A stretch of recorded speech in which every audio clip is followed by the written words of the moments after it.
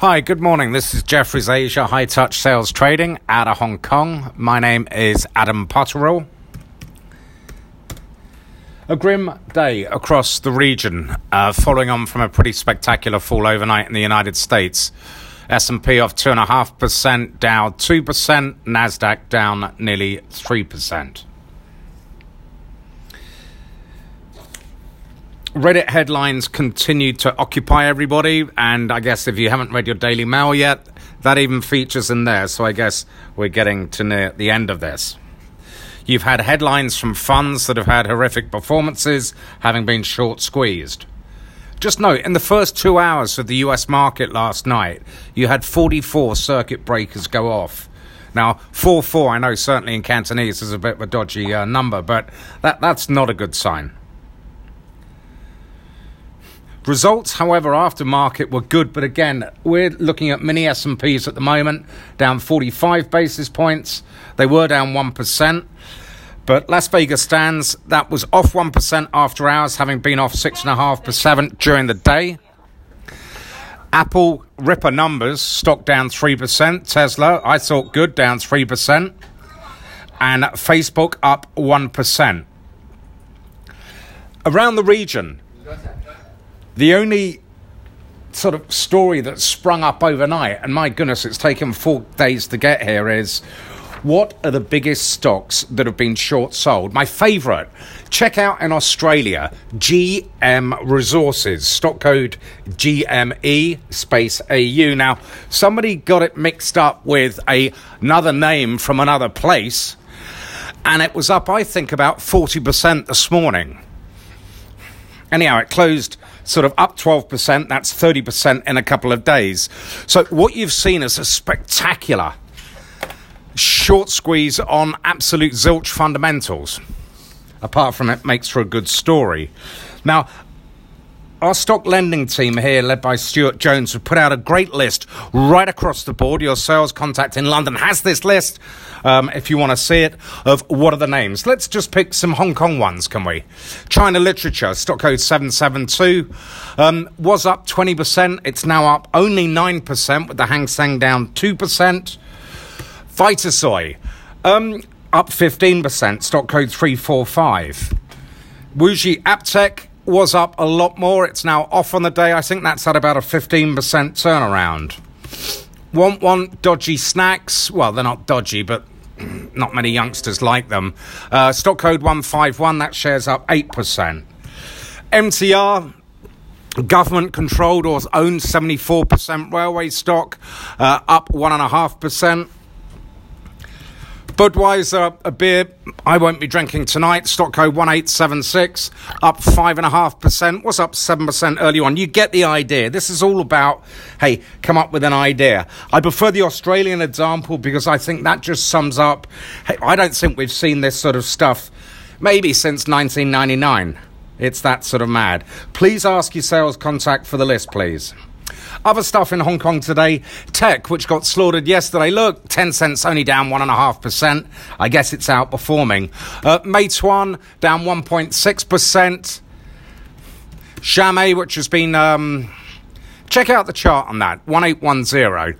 Got battered this morning, just after lunch, up a couple of percent, now sold off. It's like the film, The Perfect Storm, when the sun comes out and then it goes back in again. Very much this is the sort of kind of day that we're having at this moment. Cathay Pacific overnight did a convertible bond, a lot of selling in that, as you'd expect. It's down 9% at this moment. There was a placement in Schmore, 6969. That's off 6%. It's wearing its placement, though. I suspect as we get towards the close and people want to, shall we say, head away and ideally take Friday off as well, that will get sold down further. The US government published a delay on this blacklist, and so you've got some MSCI names that were meant to come out today not happening now.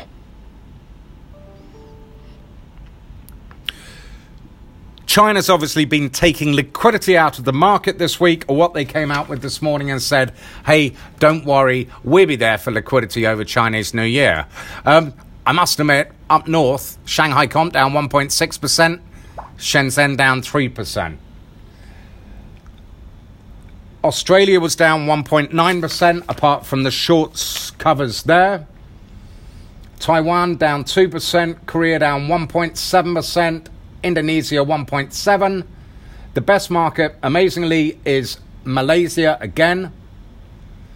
And the US dollar is slightly firmer. Japan had a massive topics rebalance at the close. That closed down 1%, Nikkei down 1.5%. And with regards to the rebalance, Japan Post, Nomura Research, and Bandai Namco were the sort of the top three names. Again, if you want a list, just shout for it. Ono Pharma, stock code of 4528. That was down about 6%. Looks like an employee's been lifted there for doing, I guess, something wrong. Fujitsu come out with numbers and beat. Fansil came out and they were below forecast. In Korea, Naver came out with a beat.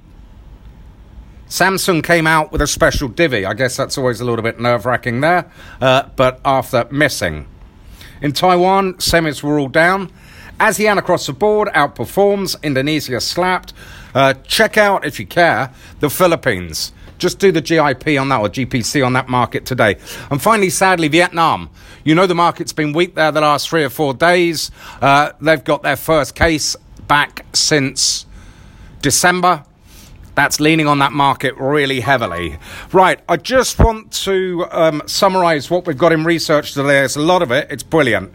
Sean Darby, US equity strategy. He still loves the unloved parts of the equity market. Got a great Aussie reporting calendar by Stephen Blagg.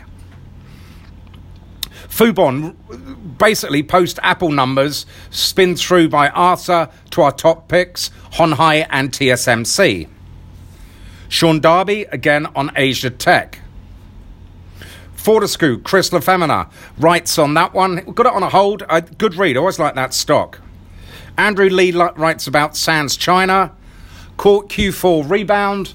And actually, if you look at Macau here, it's the only share up in Macau and in many other places. He's saying they're still struggling. Remember we had another case in Macau only last week. Fubon, write about AirTech, stock code 1590. Kelly writes on that, 20% upside. Fubon also writes on UMC, 2303. We upgrade it to buy. Target 66. Preview by Kirith Chan on Tsingtao. That's stock code 168. We like the company. The shares down, got slapped 4% today, but perversely, as I mentioned, you look at Budweiser, 1876, that's up 5%. MediaTek, right on that. Denko, we write on that, reiterating a buy. And basically, implications from Samsung's results, Mashid-san writes about that. That's it from me. Thank you for listening. It was a long day today, and it's certainly been a long day over here. Bye-bye.